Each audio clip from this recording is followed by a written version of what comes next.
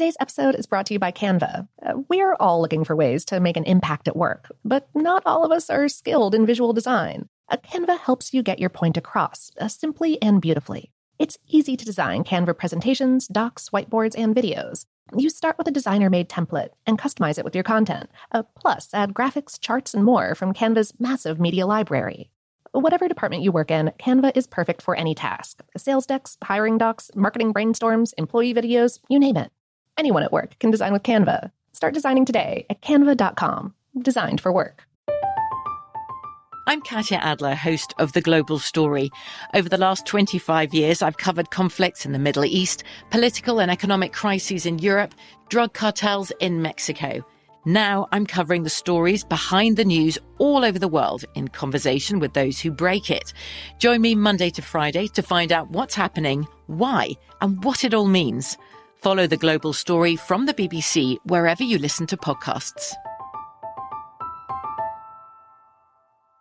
This episode is brought to you by Technically Speaking, an Intel podcast. When you think about the future, what kind of technology do you envision? Whatever the future holds, artificial intelligence will undoubtedly be at the heart of it all. Join Graham Class as he hosts Season 2 of Technically Speaking, an Intel podcast, and hears from the minds transforming healthcare, retail, entertainment, personal computing, and more with the help of AI. Tune in every other Tuesday and explore the latest technology that's changing our world today and creating a more accessible tomorrow. Listen to Technically Speaking, an Intel podcast on the iHeartRadio app, Apple Podcasts, or wherever you get your podcasts. What's up, this your boy Lil Duval, and check out my podcast, Conversations with Unc, on the Black Effect Podcast Network. Each and every Tuesday, Conversations with Unc podcast feature casuals and in-depth talk about ebbs and flows of life and the pursuit of happiness. Unlike my work on stage, I tap into a more serious and sensitive side to give life advice and simply offer words of encouragement, yet remind folks to never forget to laugh. Every Tuesday, listen to Conversations with Unc, hosted by Lil Duval on the Black Effect Podcast Network, iHeartRadio app, or wherever you get your podcasts.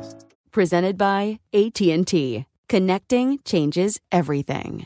The 2024 presidential campaign features two candidates who are very well known to Americans. And yet, there's complexity at every turn.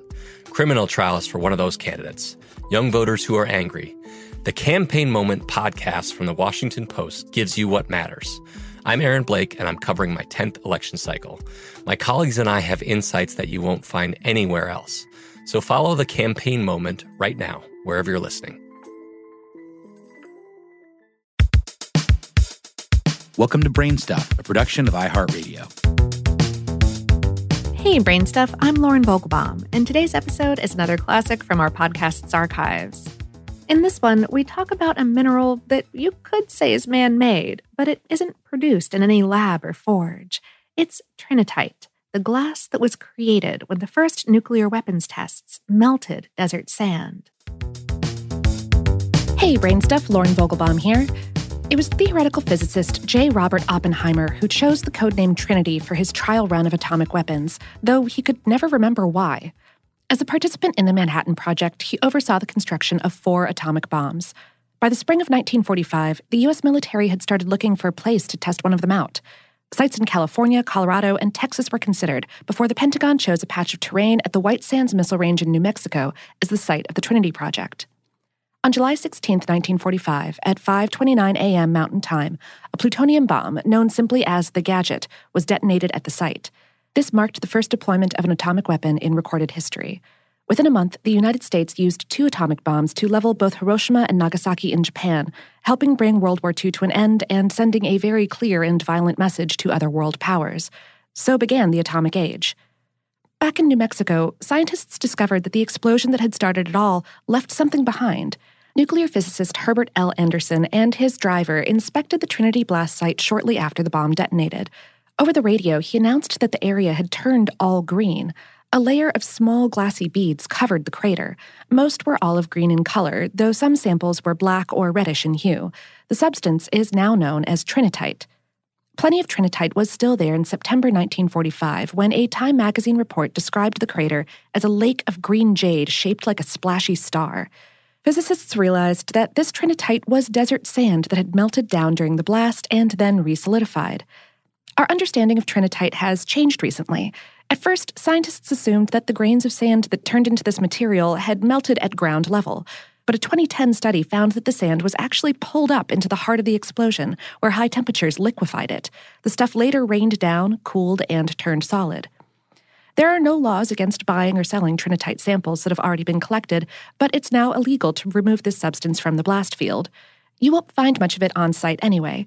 America's Atomic Energy Commission bulldozed over the nuclear test site in 1953. In the process, a bounty of trinitite was buried underground. And buyers beware, there's a lot of phony trinitite on the market. Trinitite is indeed radioactive. However, it's been deemed basically safe by a health physics survey. So the glassy beads were snatched up in huge quantities by souvenir-hungry visitors to the site. Jewelry created with trinitite was even made for the purpose of propaganda. These kinds of glassy residues are left behind whenever nuclear weapons go off at the ground level. They've been recovered in the wake of atomic tests over such places as the Algerian desert. But the name trinitite is typically reserved for specimens found at the original Trinity site at the White Sands Missile Range. Some scientists prefer to call material found in other parts of the world atomsite.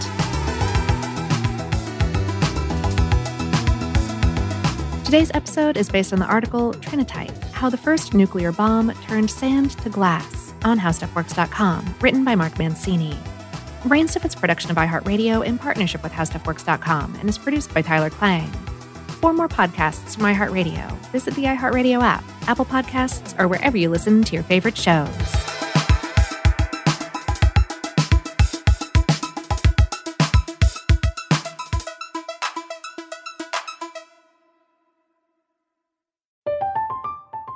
I'm Katya Adler, host of The Global Story.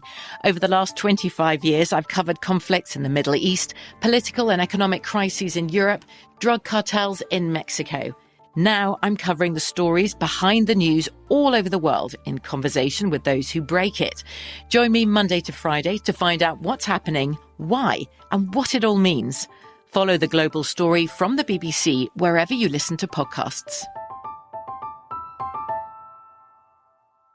Xfinity has free premium networks for everyone this month, no matter what kind of entertainment you love. Addicted to true crime? Catch killer cases and more spine-tingling shows on A&E Crime Central. Crave adventure? Explore Asian action movies on Hi-Ya. Searching for something extreme? Check out skating, snowboarding, and more on Fuel TV Plus, the global home of action sports. And find crowd-pleasing bops on iHeartRadio's Hit Nation playlist. There's new free shows and movies to love every week. Say free this week in your Xfinity voice remote.